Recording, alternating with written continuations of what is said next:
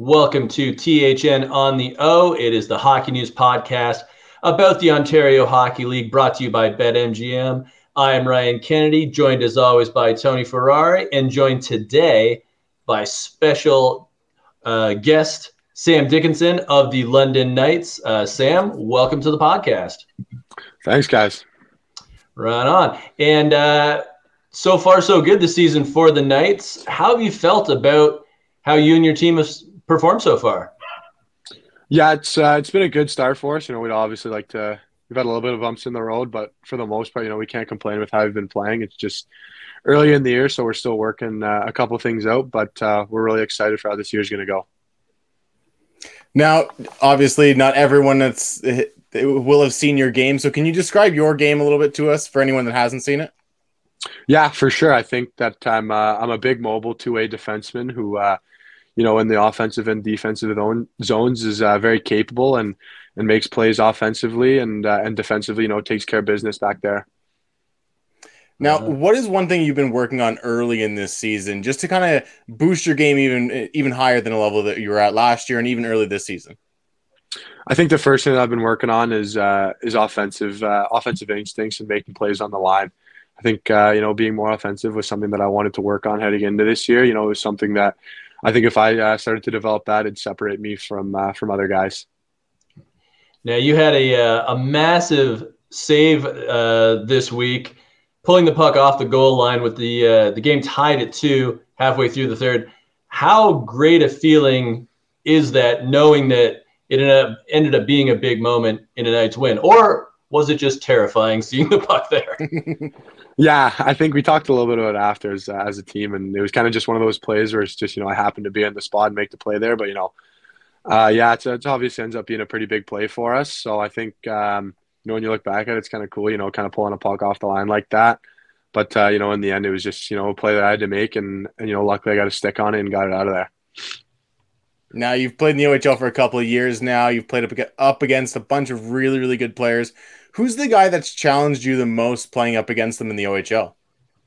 There's a lot of guys. The OHL is, a really strong league. And I think, last year there were a lot of guys, and, this year as well. But when I think back to last year, guys like Matt Maggio, Sasha Pastajov, guys like that kind of come to mind, and, are guys that are exceptional players. And, you see where they are now. And I think, being able to play against them as a 16-year-old, boosted myself and showed me that where I have to be in a couple of years as a player if I want to move on to the next level. Now, the under-17s are coming up. You were there last year playing for one of the Canadian squads. And, I'm curious because I know I've talked to players in the past where that tournament seems to be a really good confidence booster, where you get a lot of players in their first year in the OHL. They're playing against older competition, but then they go to the U17s. They're playing back against their peer group, and a lot of them take momentum from that tournament. What was your experience like? Yeah, I had a great experience at the tournament. Being fortunate enough to wear captain for my team was an absolute honor. But like you said, it's different going from playing guys, 3-4 years older than you to coming back to guys your own age. So it's definitely a bit of a change of pace. You realize after the first game is that, you've got a little bit more freedom as well. Because, obviously, compared to some of the other guys, you got a little bit more confidence going up against guys your own age. But it's something that, for me, you realize that you can't kind of read into that too much. And you got to realize that, you're going to be back playing against older guys in 2 weeks. So you can't change your game too much. You got to kind of stick with what you know and be the same player. You can't kind of start to do too much and bring some habits that aren't going to work back to the OHL. But like you said, it's an absolutely unbelievable experience. And, all the guys who are there this year, you just got to kind of soak it up and have a lot of fun. Nice. And you've played for Canada a couple of times already in your career internationally. What does it mean to get that experience where obviously you get to represent your country, but also you're playing different competition and you're playing in different situations and venues, frankly? Yeah, I mean, that kind of especially got the sense of that over in the summer in Slovakia there for the Hlinka Gretzky Cup, and like you said, it's a lot different. You're going up, you're playing guys your age, and obviously it's a different kind of a game style. But playing over in Europe, you're playing against a lot of guys you never really get the chance to play, other than in those international tournaments. So it's a lot of fun, and I had a ton of fun being there, and And it's an absolute honor always every time you get to put on the maple leaf and wear Team Canada, because everybody knows that Canada in those tournaments is the team to beat. Right. Now, Tony, I'm going to switch up my last question here in this segment because something just struck me. I know talking to guys who played for Canada back in the day, sometimes food was an issue. I remember one guy telling me, he was at the World Juniors and I think it was in Finland, and they were served fish like 8 out of 11 days. I feel like Canada and some other countries have probably switched that up in recent years. Going over to play in Europe in Slovakia, did Canada have kind of like a set menu or chefs, or did they have directives where they had the food set out for you guys that was sort of more to your liking or more to your familiarity? Yeah, for us it was a little interesting. Like, being in Europe, we got kind of a taste of that European food. Like our camp the first week was over in Hungary, so we kind of got a taste of that kind of food. But obviously, they always had a sad little stand just for us. That was kind of what some guys who maybe are a little more picky, just kind of some typical Canadian American food that you're getting over here. But I think a lot of guys kind of took advantage of getting the food over there and kind of trying that out. And I know a lot of guys really enjoyed it. But yeah, the food was really good over there. Nice. Now I have to ask, because you brought up there is food for some of the guys who are a little bit more picky. Who is the pickiest guy on that Hlinka team? Call him out right now. You know what? Off the top of my head, I can't really think. I think for the most part, a lot of guys were kind of picking a little bit of everything, but there were a couple guys with allergies maybe who kind of were forced to be a little more picky. But for the most part, guys were kind of picking and choosing with everything and getting a bit of everything over there. Well, that Hlinka Rescue Cup tournament, it kind of kicks off your draft year, and this is your draft year. It's a big year for you developmentally. It's a big year for you on a lot of things. How much do you actually pay attention to draft coverage? I know some guys pay no attention and some guys are right into it, but they won't quite divulge how into it they are. I mean, it's a lie if you say you never look at it. Guys kind of, or for me, I kind of get, some stuff that comes up when I'm just kind of scrolling through, whatever I'm looking at. And, you obviously kind of take a look at it and read a little bit into it. But for the most part, you read it and then you kind of just got to forget about it. It's kind of one of those things where it's cool for guys to look at it and see, you're ranked as an NHL prospect, which is pretty awesome. But it's one of those things where you can't read into it too much and you just kind of got to play your game and let other people decide where you fall and that kind of stuff. And then, it's up to you to perform. Now let's get to you away from the game of hockey a little bit. What kind of music are you into and how much control do you have of the auxiliary cord in the locker room? For me, I'm kind of all over the place. I'll listen to almost anything, kind of wake up in the morning and just see what I'm kind of feeling for in the car. But in the room, I almost never touch the aux. I leave them to the other guys for the most part. But my kind of music is I'll listen to almost anything as long as it's good. Who runs the iPod in the room? We've got a couple guys who kind of rotate through it. Like for the most part, it's Denver Barkey and Alec Leonard. They'll kind of get on the aux the most, and they're kind of the music guys. But every once in a while, you get new guys hopping on it and putting in their music. But for the most part, as a team, we listen to a lot of different music. So it's kind of, you get a little bit of everything in the dressing room. Right on. And when you're not at the rink, what do you like to do to unwind? What hobbies do you have? Probably more so in the summer, I would assume. But what do you like to get up to when you're not playing hockey? I think in the summer, especially like I think most hockey players will say is, I like to golf. I have fun golfing with friends in the summer. And in the summer, I spend a lot of time at my cottage. So I end up being on a boat a lot and on the water. So I enjoy a lot of water sports and stuff like that. So I'd say when I'm not at the rink, especially in the summer, it's a lot of golf and water sports, being on a boat. And then in season, it's kind of just hanging out with the guys. It's important to get close as a team. So when we get the chance, we kind of take advantage of that. And on our team especially, we're really close and we hang out a lot together. Excellent. Well, Sam, thanks so much for doing this. We really appreciate your time and good luck the rest of the season. Awesome. Thanks a lot, guys. That was Sam Dickinson of the London Knights, a.k.a. Samuel L. Dickinson. I'm just kidding. I have no idea what his middle name is. But, Tony, I mean, this is a prospect that you and I have already been watching for a couple of years now.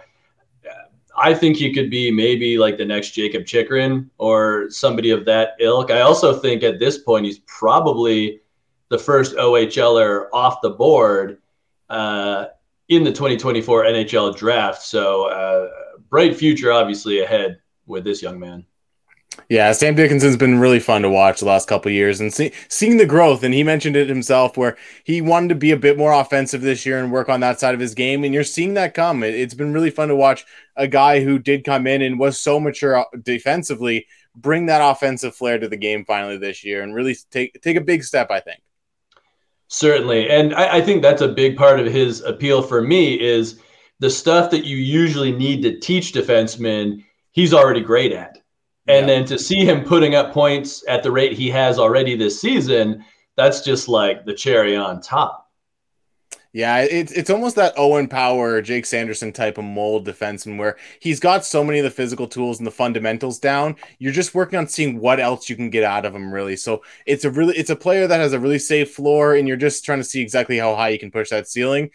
And he's been fantastic to start the year, like you said, probably the first OHLer off the board, and in my opinion, maybe the first defenseman even. It's going to be really interesting to see if he can kind of take that crown by the end of the year. Yeah, definitely. I would say, probably at this point, his biggest competition is Artem Lashunov from Michigan State University. That'll be a very interesting compare and contrast since you have OHL versus NCAA. So that'll be a fun one to watch. Speaking of defensemen, let's get to our OHL 3-stars of the week. Number one is a personal favorite of mine, Kirill Kudryavtsev, defenseman for the Sioux Greyhounds, 6 points in 3 games. He's a Vancouver Canucks prospect. And Tony, I remember during his draft year, just talking to scouts around the league, some were saying, you know what, like this guy's got some Rasmus Sandin in his game. Like, he's not huge, but he can do a lot out there. And of course, Rasmus Sandin played for the Sioux Greyhounds as well. I thought it was a steal that the Canucks got him late in the draft. And this year it's really paying off because he has elevated his game even more so than it was last year. Yeah, we've talked about it on the podcast a few times this year that the back end of that Sioux Greyhounds team is an absolute wagon. Kudryavtsev is a big contributor on the back end there. He had the overtime winner the other day against Flint. He had 6 points on the weekend. It's fun to see this kind of Sioux Greyhounds back end take turns as to who the lead dog is, because when you get to playoff time, you're going to have 3 guys maybe that are all really, really highly talented defensemen on that back end. So it's going to be fun to watch how good that Sioux Greyhounds team is in the playoffs. And as the season progresses, which one of those guys takes that lead role, because right now you've got a few guys going back there that anytime they're on the ice, you've got a reliable player at both ends of the ice. And Kudryavtsev just kind of took the show this weekend. Like I said, he had 3 points in the game against Flint, including the overtime winner. Not much more you can ask from a defenseman than that. Indeed. And you make a really good point about the playoffs because, during the season, obviously, guys get energy at different times. But, after you play the whole regular season, the playoffs, even though these are young kids, a solid defense core where you can have top guys out there for most of the game can be a real advantage when, you're getting to that really hard part of the season where everyone's tired, everybody's fighting bumps and bruises. So it will be interesting to see what the Sioux Greyhounds can do, given that they have that depth on the back end. Go to the second star now. To me, this is a real cool story. Sam Hillebrand, goaltender for the Barrie Colts. He had himself a great week. 67 saves on 69 shots. That's good for a .971 save percentage, 2 wins. Tony, this kid was playing Junior C last year for the Stainer Siskins. Played a couple of games at the Colts, but for the most part, he was playing Junior C. Now here he is, second star of the week. What do you think about Sam Hillebrand? He had a fantastic weekend. I mean, anytime you can go in there and have 34 saves on 35 shots against the first place Mississauga Steelheads, who we've talked about so many times in this podcast already, it's a big game. And then to go back and have 33 saves on the next night, it's one of those performances over a weekend where you look at him and you go, all right, how much more run are we going to give this kid in net? Because like you said, he's playing Junior C last year. You don't really know what to expect from him. But when he comes out with a weekend like this, how much do you have to give him at this point, right? You got to kind of ride with the hot hand in net, especially when he's performed as well as he has against good competition. So fantastic weekend for him. Anytime you can put up a .971 save percentage, 67 saves on 69 shots. It's a good weekend. And coming away with 2 wins is big for Barrie. And they tie up their record, or they get to 500 on the record, 6-6 on the year. It's big for them. I think this is going to be an interesting year for them. And a guy like Hildebrandt could be kind of the difference maker for them if they want to compete. Yeah, always good to have options at different positions. And you're right. I mean, the Colts already very intriguing on paper, so we'll see what happens there. Our third star, Braden Kressler, the veteran from the Flint Firebirds, 6 points in 3 games for him. Tony, just, Kressler and his impact, what do you think he's been able to do for the Firebirds so far?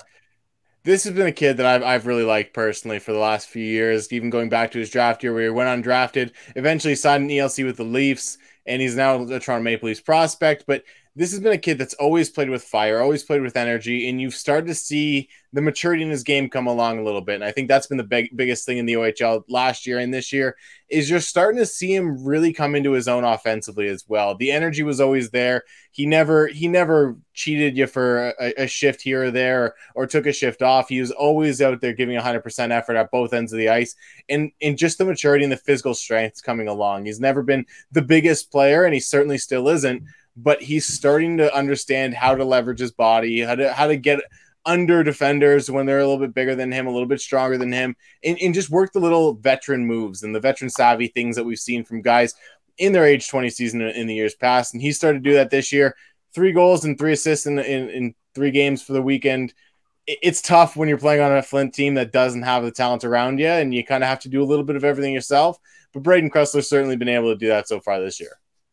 Right on. And let me give an honorable mention to somebody that surprisingly we haven't really talked about yet on the podcast, even though he is leading the OHL in scoring. And Tony, I think it's because you don't want to say his last name, but Hunter Brstevich of the Kitchener Rangers, 25 points in 13 games. So fantastic there. I'm sure we'll talk about him in the future. But just wanted to give a shout out to Brstevich because he is having a fantastic year. Let's get to news now. And I think this is a very interesting topic. So Dale Hunter, Sam Dickinson, coach with the London Knights, got his 908th victory recently, making him the second winningest coach in OHL history. He passes Bert Templeton. The only coach with more is now the legend, Brian Killer Kilrea.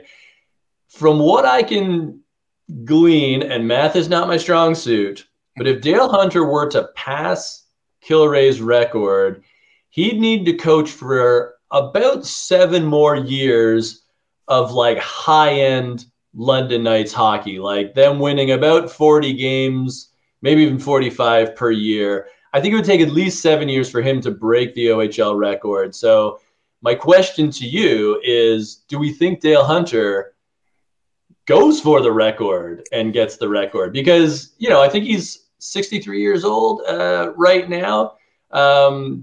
Do we think that Dale Hunter could get the record based on how long he'll coach?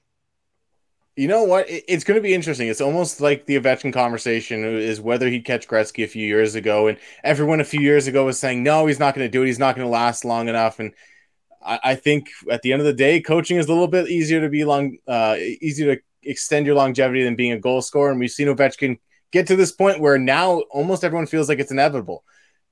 Maybe 3-4 years from now, we start to feel the same way with Dale Hunter and whether or not it's inevitable that he passes Kilrea. It's really fun to see. Anytime you see a big record like this go down and a guy start to climb up the leaderboards like this, it's fun to see. And it's not shocking at all that it's one of the Hunter brothers in London that are setting a record like this. So it's outstanding. And it helps that Sam Dickinson pulled the goal off the goal line in the third period on Friday to get him that win. It was a big win, an overtime victory, and I'm sure it was really special beating a team like the Ottawa 67s as well. Indeed.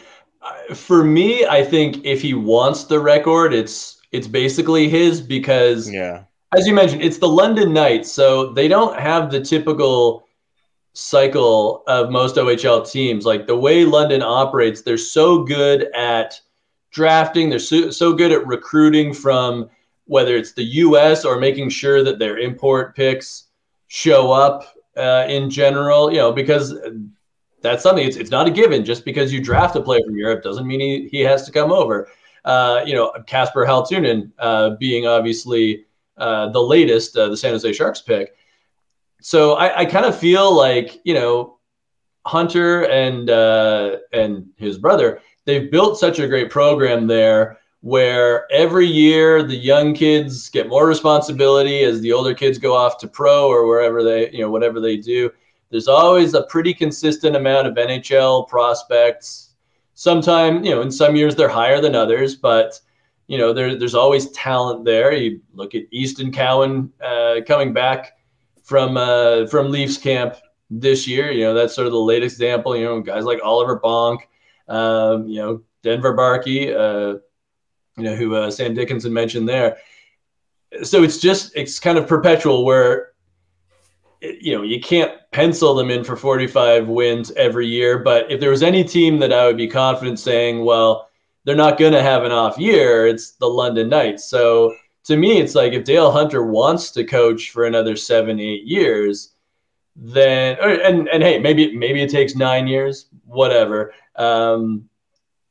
It's possible, So it's like as long as he wants to keep coaching, it's really just a matter of math at that point. Yeah, and you mentioned the ways that they recruit, and you even just look at the Sam Dickinson situation. He was a guy that was drafted 4th overall, the first defenseman off the board a couple years ago in the OHL draft, and it was by the Niagara Ice Dogs. It wasn't a London Knights draft pick, but they've become such a destination that when players get drafted to an organization like the Ice Dogs, who, whether or not they're going through turmoil at the time like the Ice Dogs were, or it's just not a good situation for the player, they almost force trades to the bigger markets such as London. And London's always been in a market that does that. And like you said, the American kids as well, they're more than happy to draft a kid, let them play the year or two at the NTDP, and then come over for your 18, 19-year-old season and make the impact on the OHL then as well. It's so fun to watch this London Knights team just continuously churn out massive rosters. As a kid from Windsor, it was always tough to watch them absolutely destroy the Spitfires almost every year, it seemed. But man, like you said, if he wants this record, it's really just about whether or not he wants to last, because they're going to have competitive rosters for pretty much ever.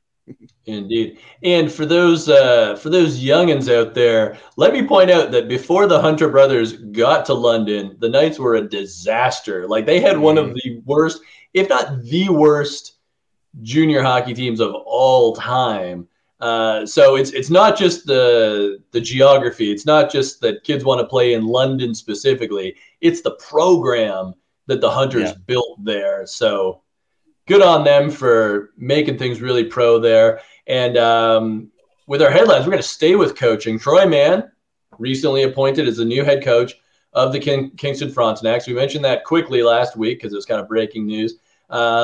And then he was immediately suspended 2 games after his first game, which was a win, because one of his players, Maddox Callens, left the bench to engage in a fight following Kingston's game against Oshawa. So tough break for Troy Mann there. I'm sure Maddox Callens feels a bit bad about that, but a new dawn in Kingston, Tony. Yeah, it was a weird situation because I watched that game just specifically because it was Troy Mann's first game as the Fronts head coach. And I'm like, oh, look at this. Good win at the end. It was a 4-3 win for the Frontenacs. And then you kind of saw one of the Oshawa players take a shot after the whistle. And as players were starting to filter off the bench, that's when things started to go down and suspensions happened. And Troy Mann didn't have the opportunity to get his second win of the season as the Frontenacs coach over the weekend, but he'll be back by this weekend and hopefully getting the second win there. Weird situation, kind of a goofy after the whistle situation. We've had a couple of those this year, so maybe something to track in the OHL because, these after the whistle, after the game fights, they're becoming a bit of a trend this year. Yeah, very tough situation there, and those things can get out of hand real quick, as we saw a couple of weeks ago. So let's move on to our NHL team prospect pipeline of the week. We are looking at the Florida Panthers, and there are a couple of players to delve into now. The first being Latvian import Sandis Vilmanis of the Sarnia Sting. Left winger, 16 points in 13 games. And Tony, if I'm not mistaken, he'll be a pretty crucial part of Latvia's World Junior team this year. Yeah, he'll be an important member there, and I think he's going to be a guy that we're going to be hearing OHL news about around that time as well. Every year at the World Juniors, the OHL trade deadline starts to kind of bubble around right around that time, and we see guys get traded right when they get back, or right kind of as they're finishing up the tournament. And Sandisville Manis could definitely be one of those guys this year that a contender targets to try to bolster their roster going forward for the rest of the OHL season and into the playoffs, because Sarnia's kind of in this rebuild mode now. They're starting to figure out they need to replenish some of the cupboards that they have. And Sandisville Manis is a good player who's producing on a bad team, especially as a playmaker. And that's the interesting thing, is if he's able to kind of put up the 13 assists that he's had so far this year, to this point, what's he going to be able to do if he does get on a team with a bit more firepower, a bit more finishing ability, and he's not asked to do as much? I think we talked about it with the Sarnia Sting at the start of the year when we did the team previews. This team's going to be relying a lot on Sandisville Manis offensively. And at the end of the day, I think he's probably a big trade target for the other teams in the OHL looking to compete a little bit more. So he's a pretty good NHL prospect. He's a guy that I think will play a couple years in the AHL before he really starts to break in. But he's a shifty player. And like you said, at the World Juniors, he always seems to step his game up. And that's where he really stuck out to me a couple years ago when we first saw him. Right on. And then Florida also in that same 2022 draft. And these were, I should note, both these players were late round picks. So very interesting there. They also have Liam Arnsby of the North Bay Battalion, a center who, very intriguing to me. I remember he played on that juggernaut Don Mills Flyers team with Shane Wright, Brant Clark, Brennan Offman, Roman Schmidt, a